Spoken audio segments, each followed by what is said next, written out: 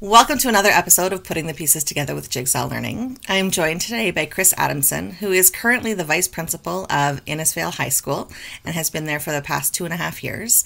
But prior to that, he started as a teacher and then a Vice Principal and completed his MEd and became Principal while up in Fort Vermilion School Division. A native Albertan, born in Calgary, Chris has spent some time in Ottawa as well, so he has a vast perspective on provincial education, and so we're really excited to have him join us today. Hi, Chris. Hi, thank you. So, Chris, tell us a little bit about Innisfail High School. So Innisfail High School is part of the Chinooks Edge School Division. We're about 20 minutes south of Red Deer. We're a grade 9 to 12 school, and we have about 325 students. 18 teachers, and that includes the principal and myself. Like many other high schools, Innisfail High is involved in high school redesign. So that gives us some scheduling flexibility and increased student self-direction, specifically when students have that flex block once a day for 1 hour. And it's that flex block that I'm going to talk about a little bit more later on, because that helped us move towards a collaborative response a bit easier.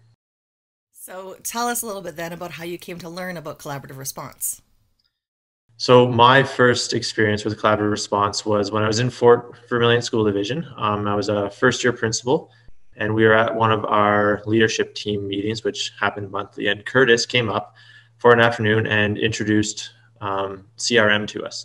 So the division was spending some time in RTI, and that was kind of our next step. And I remember sitting there for most of the afternoon, deep in thought, and it probably seemed like I was off in space a little bit, but I think Curtis probably realized that the wheels were spinning.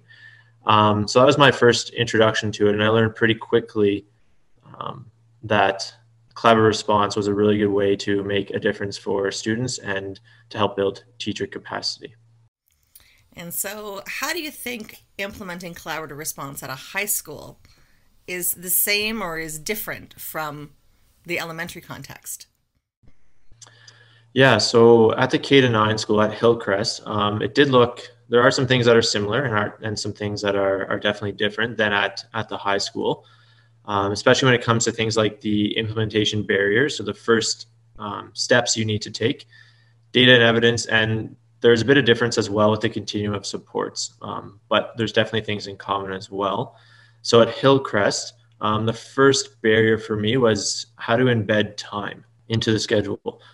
The schedule I inherited didn't have any common planning time built into it. And at first glance, it was pretty overwhelming, and it seemed impossible for me to change the schedule, to embed time, because I always have been, and I'm still very careful about scheduling time in the school day and not making it a lunchtime thing, an after school thing, or before school thing, because I think teachers are busy enough and we don't want it to be one more thing. I think it's our responsibility to carve out that time throughout the day.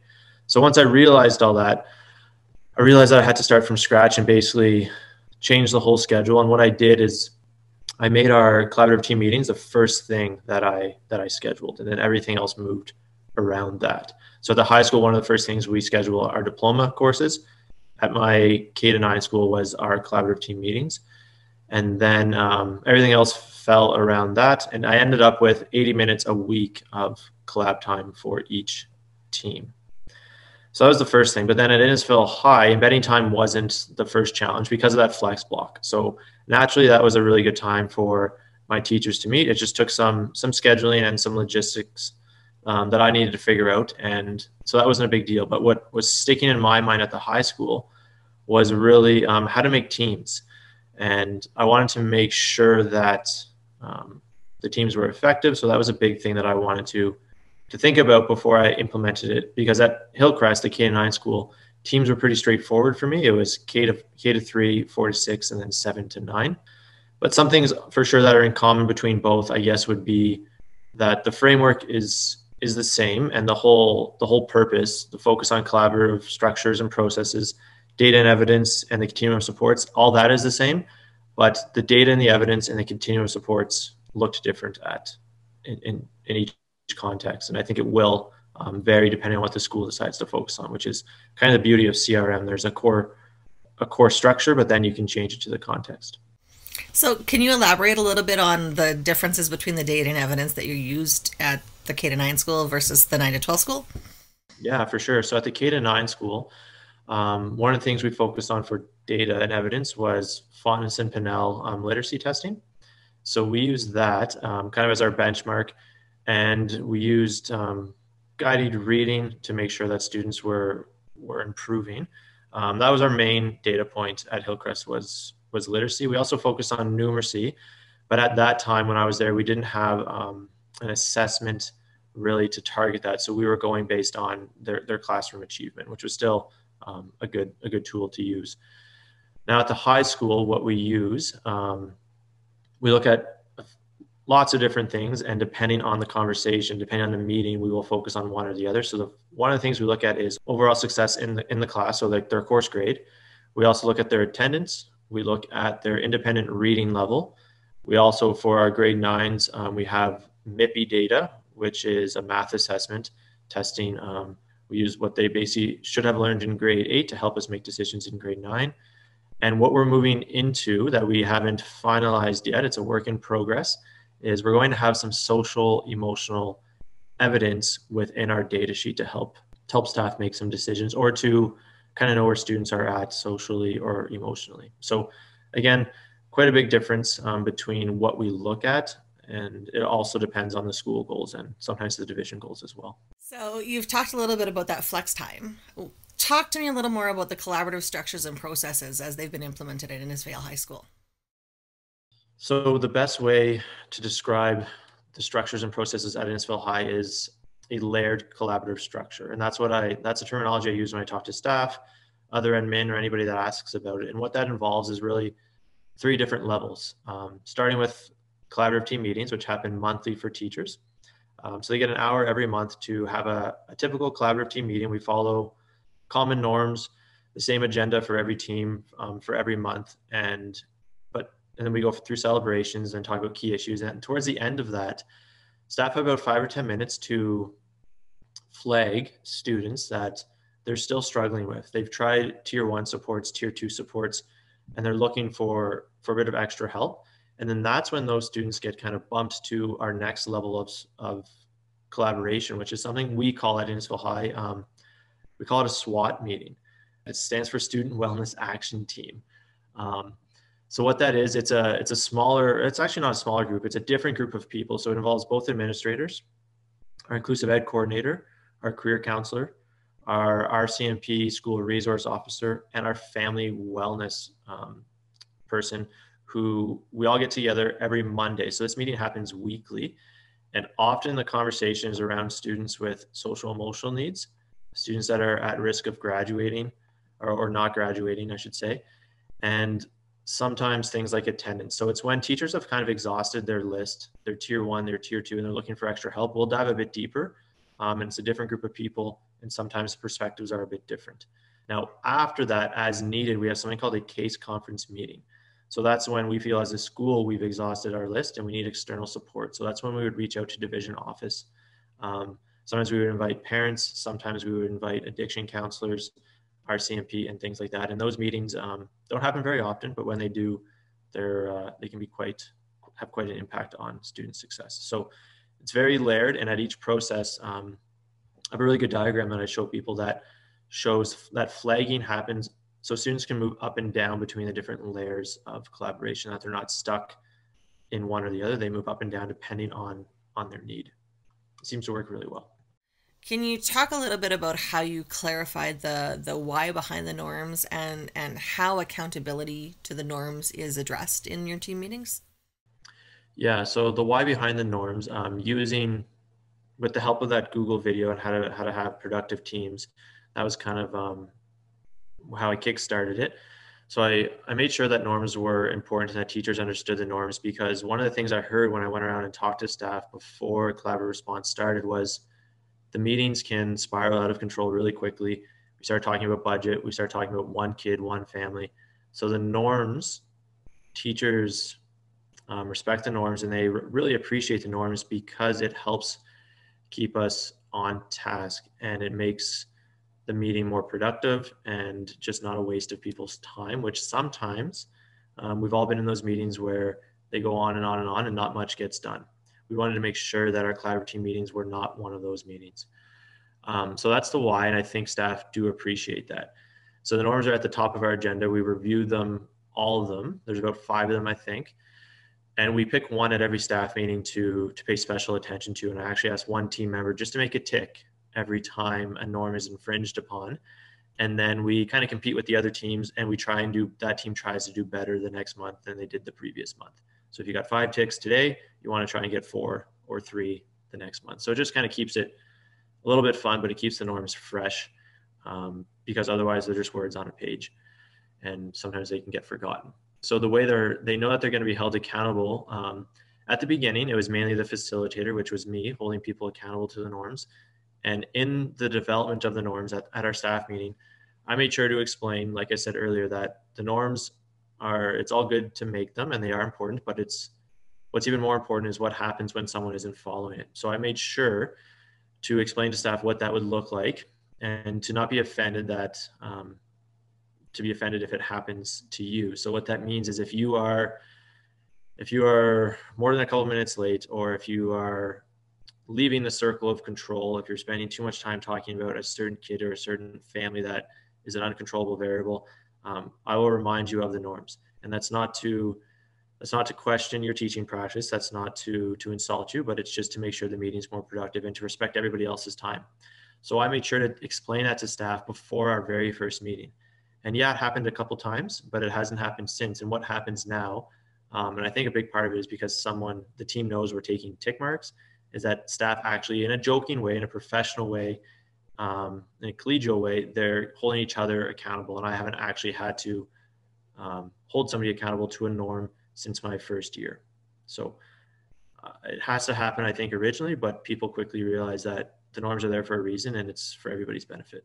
Chris, do you have formal roles in your meetings? I know that Jigsaw Learning has the formal role cards. What sort of roles exist around the table at a high school collaborative team meeting?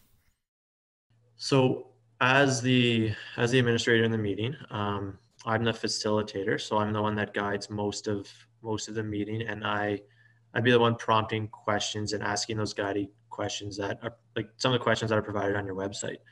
What does that look like? Tell me more about that. Help me understand what that looks like in your classroom. Things like that. I'm also usually the one to say, does anybody else have this key issue in their classroom? And that way we're clustering students, and instead of talking about one student, we could talk about 5, 10, or maybe even 20, and spend time talking about the key issue. So as the administrator, I'm usually the facilitator. The inclusive ed coordinator is also, she's our note taker. So she takes all the notes, because I don't want the teachers involved in the meeting taking notes. And it can be done differently for sure. I've seen some teachers take notes, but I want their full attention on what's going on in the meeting, the conversations. So our inclusive ed coordinator takes the notes. The important thing about that is she's also the one to continually update our continuum of supports. So when a teacher shares a new support, a new strategy, a new accommodation, whatever it is, at the end of the meeting, she will add that to our continuum. So it's always being updated. It's a living document, not something that just we print off once and that's it. So it's important for her to do that as well. What she also does is she helps facilitate the meeting as well. So if I'm not on my game 100% that day, she's really good at asking pointed questions as well, to get staff down to the key issue. And I think that's an important facilitator job, is to narrow down what the key issue actually is, so that staff can start pinning supports to it.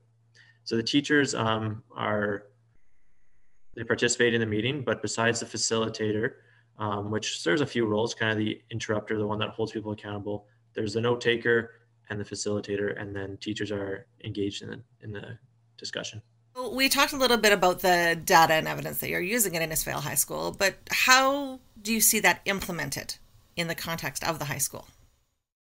Yeah, so at first, it took some time to make an effective and useful data sheet, because I wanted to make sure that I wasn't giving teachers more work to do. I wanted them to be able to come to a collaborative team meeting and have the data ready and usable right away. So what I originally did is I pulled a bunch of information, all those data points from Dossier and from PowerSchool, and made my sheet, and I would update it every night before collaborative team meetings. Now, Since I've been sharing some of this work with other administrators within Chinook's Edge School Division, Division Office Tech Department has actually helped out, and they've basically created a sheet that gets updated every night, and it includes all those data points that I talked about. So things like academics, attendance, independent literacy, the MIPI data, and then soon our social emotional data. So every night it gets refreshed and it's ready for our collaborative team meetings. And it's also really helpful because it's available to teachers all the time. So let's say we have a collaborative team meeting and 2 weeks later they want to check in on how a certain student is doing or a group of students. With any of those different parameters, they can look at that data sheet. And it's really helpful in our collaborative team meetings because I can sort it in a ton of different ways. If I want to see our poorest attenders really quick, I can sort it that way. If I want to see the best attenders, the ones that have the highest reading level or the lowest reading level, I can sort it by course, by grade, by student last name. So it's really helpful in those meetings if we want to cluster students, which we often do, to hopefully give them the supports that they need. That sounds like you have a fantastic tech department to pull together for you. Yeah, it's been really helpful because it is time consuming on my end. So they've reduced the time commitment that I need to take quite a bit. So it's good because for sure. And I would ask the same question if I was a teacher. I would say, why are we doing this? It's already in PowerSchool. So I just make it easy, and therefore it's useful and it gets used quite a bit. That's fantastic. So talk a little bit now about the continuous supports then at Innisfail High School. Right. So the continuum supports, and one thing I should have mentioned when I first introduced Collaborative Response to Innisfail High School, we introduced it in pieces. And collaborative team meetings was the first thing that I introduced. I then introduced the continuum supports shortly after. And the way we did this is at a staff meeting, I basically followed Curtis's explanation of how to introduce this to staff. So we had two continuums that we wanted to build. We had one that was general academics, and the other one we built was on social emotional learning. The continuum supports for academics was quickly populated because that's what teachers are best at. Pedagogy is what they do. So that pyramid was quickly populated, whereas the social emotional one, there was definitely some really good stuff on there. It just didn't have the same quantity. So that's a work in progress for our school, and we know that. And it's just good to know that that's where we're going. So we built that as a staff. We use it at every collaborative team meeting. It's also available to staff throughout the month when they're not in a meeting, so they can refer back to it, and it's a place to go if they're struggling throughout the month, and they don't have to wait for a collaborative team meeting. Talk to me a little bit about the teacher buy-in through the process of that development. Yeah, so sometimes teachers will ask, isn't this already done? Isn't this doesn't Chinook's Edge Division have this already? And the answer is yeah. Most schools that are involved in collaborative response do have a continuum of supports, and our division does for things like literacy, numeracy, and social emotional as well. But it is important for staff buy-in that we do create our own, because the context is always really important. And we definitely use some other continuums as a reference. Or if we're all kind of having a blank at the same time, we'll say, well, what is this school doing? Or what does the division recommend? But it's really important that it's contextual. And it also, one of the things that's really important why we develop it locally is that it honors and gives credit to the great things that teachers are doing. And some of the best teachers, when you ask them what they do, they often don't, they can't, or they do list a long list of things, but it's just habit to them. So, but it's getting them to explain it and verbalize it, that it's reassuring to them that they're doing 100 excellent things, best practices every day, that they don't even need to think about it anymore because they're master teachers. You talk about collaborative response, and Chris, you make it sound easy. And your understanding of it and the notion of context is fabulous. But I imagine there have been some challenges in the process. Tell me a little bit about them. So there's been different challenges depending on the context. So like I said, at Hillcrest, the K-9, it was embedding time. At Innisfail High, the first barrier, like I said, but I didn't talk about how I really solved it, was team composition. So I really wanted to make the most effective teams possible. This was really important to me. I had a few different thoughts. So, for example, I first thought about doing department teams, putting all the English people or all the social, math, science together, option teachers together. I thought about that, and that's not a bad way to do it. I thought about doing homeroom grade level. So we have advisories. So every teacher has a different group by grade level. So I thought about doing that as well. Thought about doing it by personality types, friends, not friends, people I know get along. I also thought about just pulling names out of a hat and doing it randomly. And that was my second last thought because I felt kind of stuck. What I really decided on, and the other things I mentioned, there's pros and cons to it. There's nothing wrong with those approaches. They can work, but I felt like there might have been a different way for me to approach teams. So what I finally decided on was to use something that I call student overlap. So basically, I looked at each student's schedule, and yeah, this did take a lot of time initially, and populated a matrix um, that every time two teachers taught the same student, I basically gave them a tick in their box. By the end of looking at all 300 students, I was able to see which teachers taught a lot of the same students, and that was the rationale I used to build teams. So what I said to staff is, you're on the same team because you have the most students in common. You have the most student overlap. And that made sense to staff and it made sense to me. And that rationale, not that staff were going to argue, but it just made sense to everybody.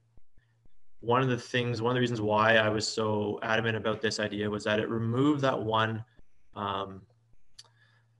degree of separation that a teacher could have from a student. So I wanted to avoid teachers saying, oh, I don't teach them, so I'm not really sure.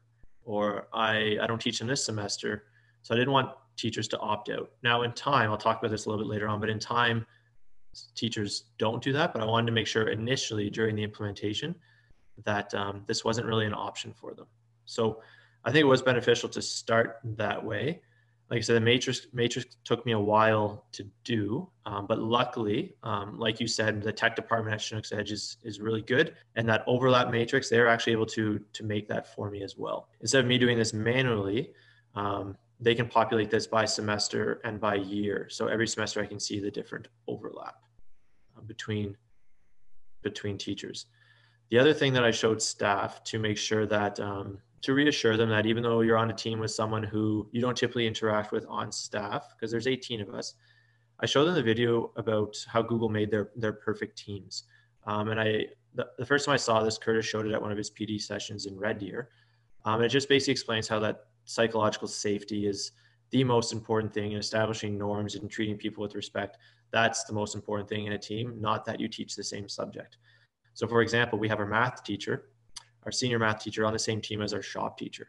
And it's actually quite a powerful pairing of staff because they have different approaches and different relationships with different kids, and they're able to use that to the benefit of the student and to each other. So it took a lot of time, but it definitely, I think it paid off. So you mentioned the tech team is able to populate by semester and by year. Do your teams switch up then at semester break and whatnot, or do they stay together for the whole school year?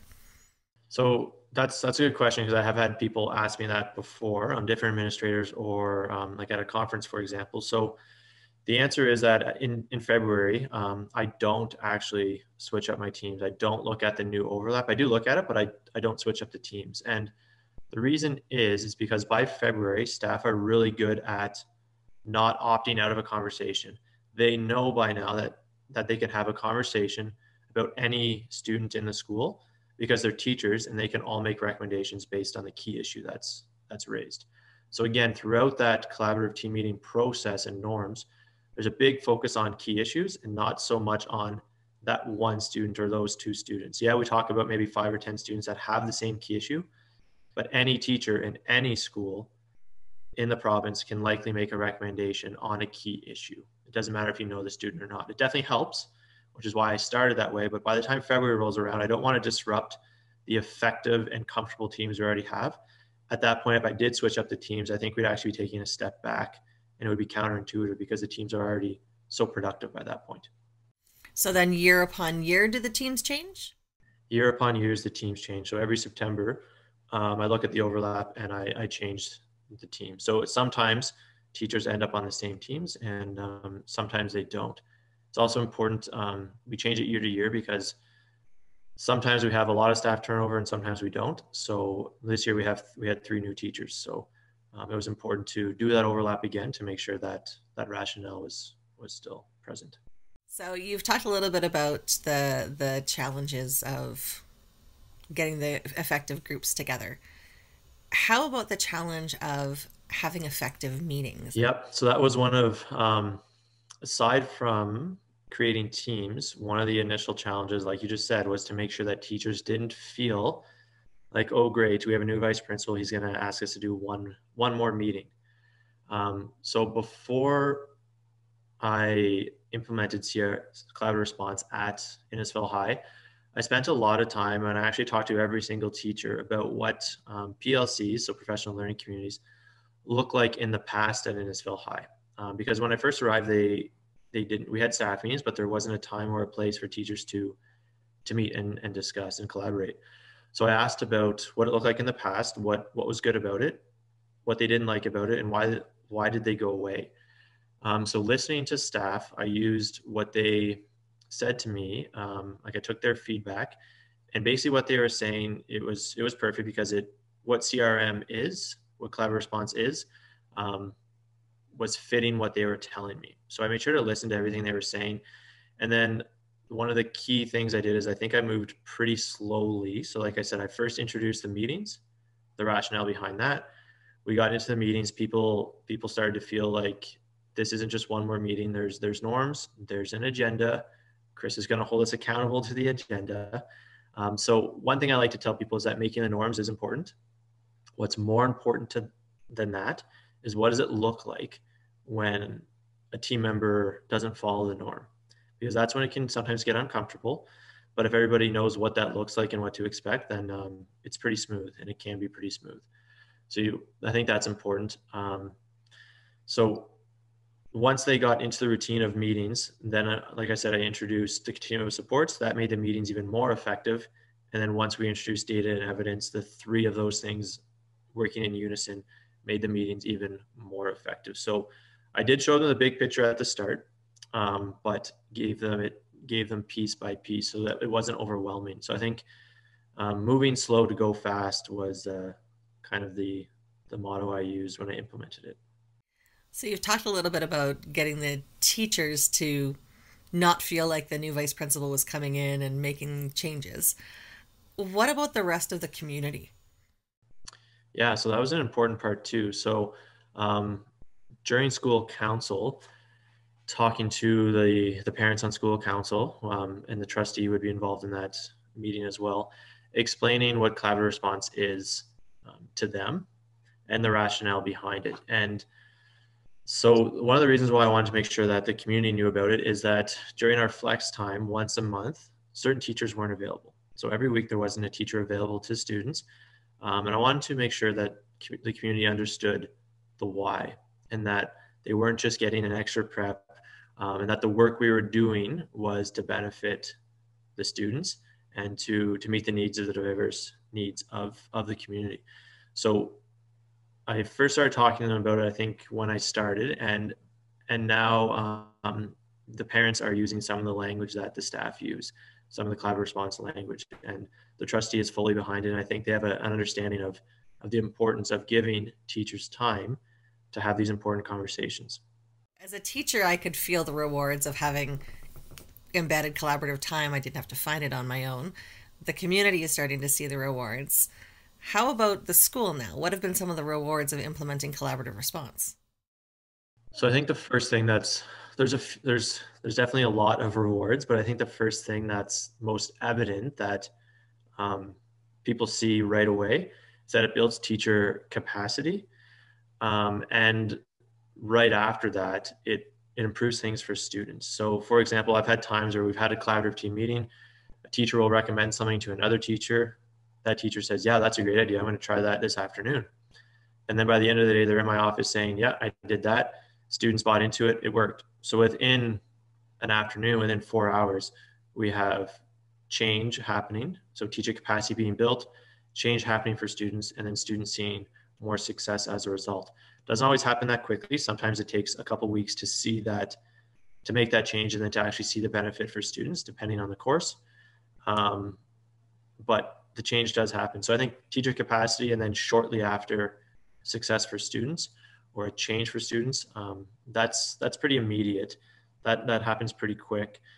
One thing though, and I don't know how to word this, but when I talk to people about this, when I talk to division office staff about this, I call it like a byproduct of collaborative response. This wasn't what I initially, when I first learned about it that day, Curtis in Fort Vermilion talked to me about it, I didn't think, oh, this is going to be great for instructional leadership.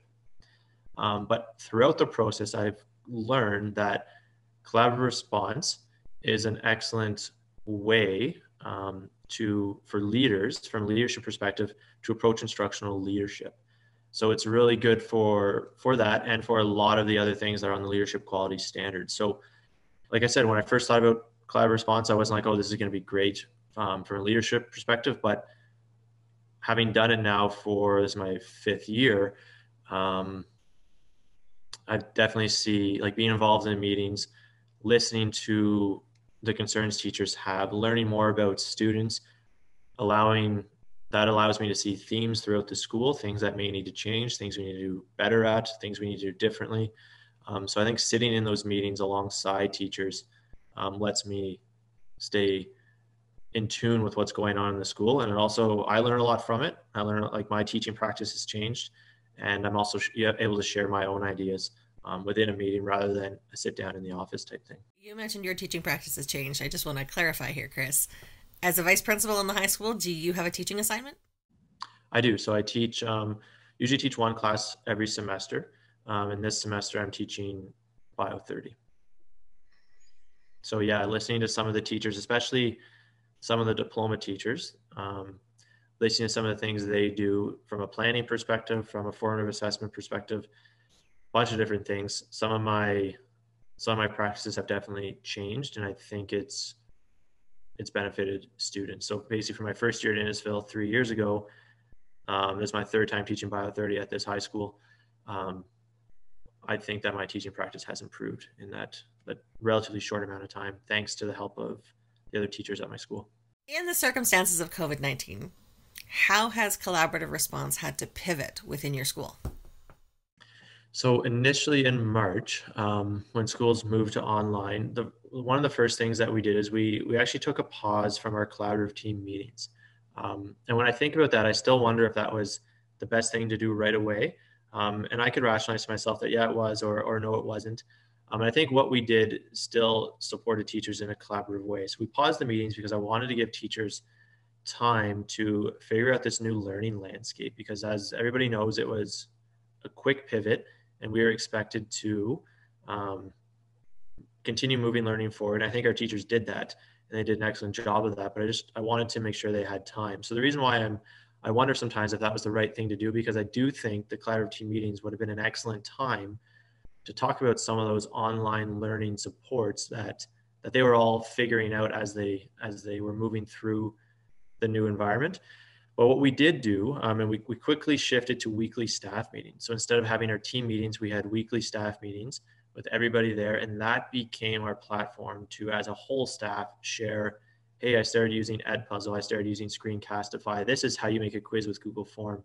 All of that kind of stuff was shared instead of just at team meetings, it was shared with all staff. So we actually had a time within our staff meeting to talk about online supports, strategies, accommodations. How are we going to provide kids with readers through the online platform? Oh, let's use MicNote. As a whole staff, let's learn how to use MicNote to record questions for exams and tests and stuff like that. So we did have collaborative team meetings. It just didn't follow our typical structure that we'd had previously. At times, though, I did have staff reach out, and this was excellent to see. It really reassured me that staff were engaged in collaborative response. So throughout March to June, I had staff reach out and say, hey, can we have a collaborative team meeting?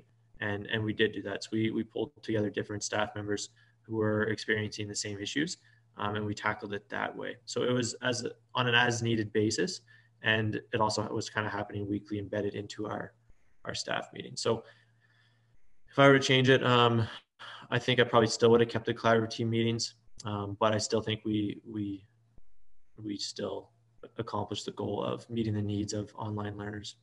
And one of the things I try and do, and it goes back to what I was saying about embedding time in the schedule, is that the gift of time is probably one of the best things I have found that I can give to teachers. So that's what I was trying to do during March to June. So because they were busier than ever, and they still are now that the high school is back online. So Talk a little bit now. So you went through March to June. What has September to December looked like with the various announcements, and how have you responded? So the way we've responded to from September with like the changing announcements throughout this semester is specifically with collaborative response. We've been trying to operate business as usual. So although everything is kind of changing around us, we don't know what tomorrow is going to bring. We might be online tomorrow. Half of us might be online tomorrow. We were having our collaborative team meetings, and we were doing them sometimes through Google Meet, sometimes spread out in the staff room, so we could all look at the same data sheet.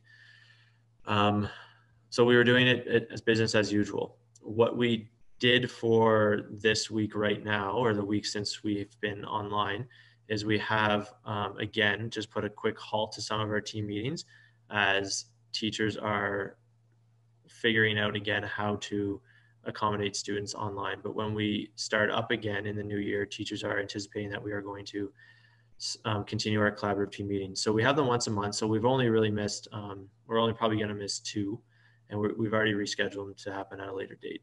So again, trying to give them the gift of time.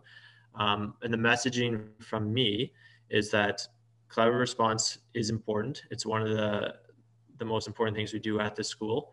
But the COVID-19 response right now is also important, and it's more urgent. Both are important, but one is more urgent than the other. So I wanted to give teachers time to maneuver through that and make sure that students, because it looks quite different than it did in March, students are expected to be online.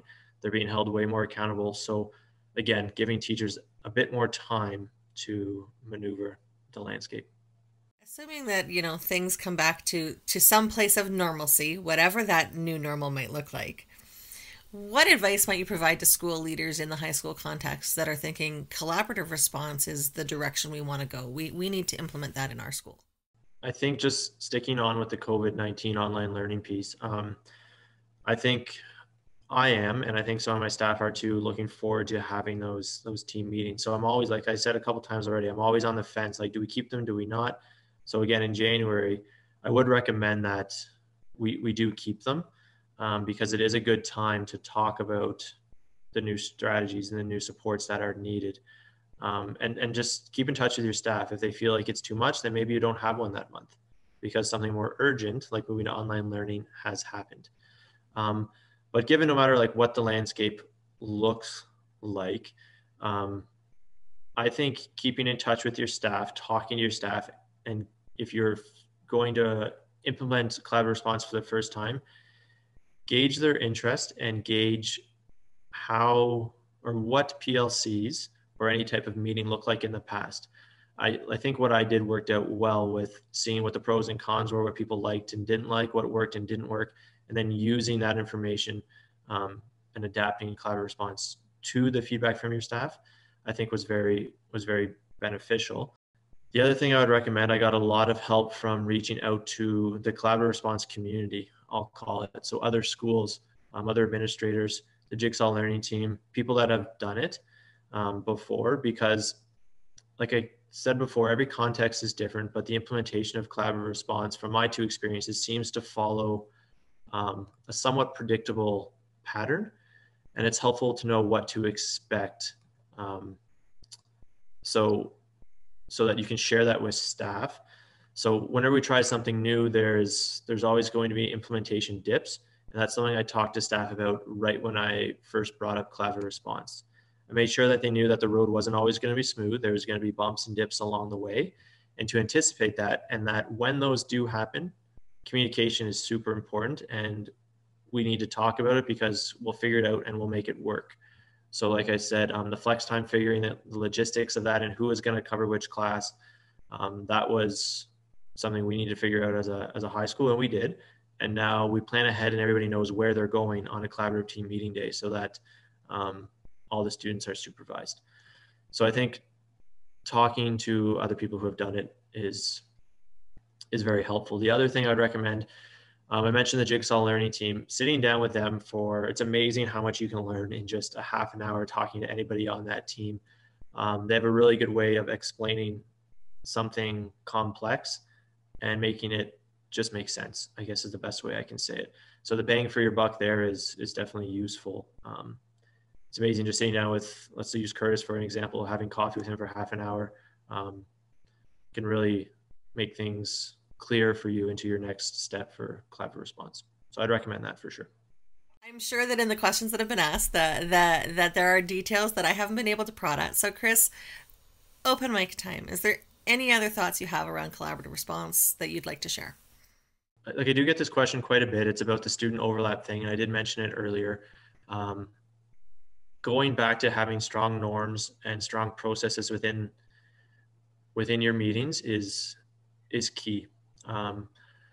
Even if you can't do student overlap or don't want to do student overlap, and you have department teams or any other team, grade level teams, if you make sure that staff understand that they can provide feedback and advice and recommendations on any students anywhere. We're all educators, so we can all share our recommendations in a professional way. I think that trumps having teams built with student overlap. So I think that's really important. And I've seen that. I don't change my teams second semester, and some of them might have hardly any overlap at all, but they can still talk about students and what's in their best interest. I think that's essential to collaborative response. And so Chris, you've talked about, reaching out to people that have done it and connecting, and I've always had fantastic luck in sending an email and saying, "Hey Chris, can we talk?" or "Hey Chris, can you share your story, please?" How would you feel if someone watched this video and wanted to reach out? What would be the best way to connect with you? So the best way would be to email me. And yeah, definitely reach out. That's something I'm glad that you asked, because that's something I always offer to people. If you ever want to know more about any of the things we talked about, because when someone ever asks me, can we talk about collaborative response? I usually say to them, okay, do you have an hour? Because it's not a 10-minute conversation. It's not a 20-minute conversation. There's a lot of pieces, and and each one of them is simple, but it can be complex, but it works. And it's a good framework for any school to make change. So definitely reach out to me through email. In the past, we've had different school teams visit the school to sit in a collaborative team meeting, to talk to me, to look at the data sheets. So I can share any of that stuff. I'm open book. Ask me anything about collaborative response, and I'm also really very willing to share any digital resource that I've developed or tweaked from Jigsaw Learning. So feel free to reach out. I'm sure my email will be posted along with this video somewhere. Well, Chris, thank you very much for your time, because I know that in the role of an administrator that there are a lot of things competing for your attention, and I appreciate that you were able to make this time to share your story. Not a problem. Anytime. Thank you for having me. Appreciate it.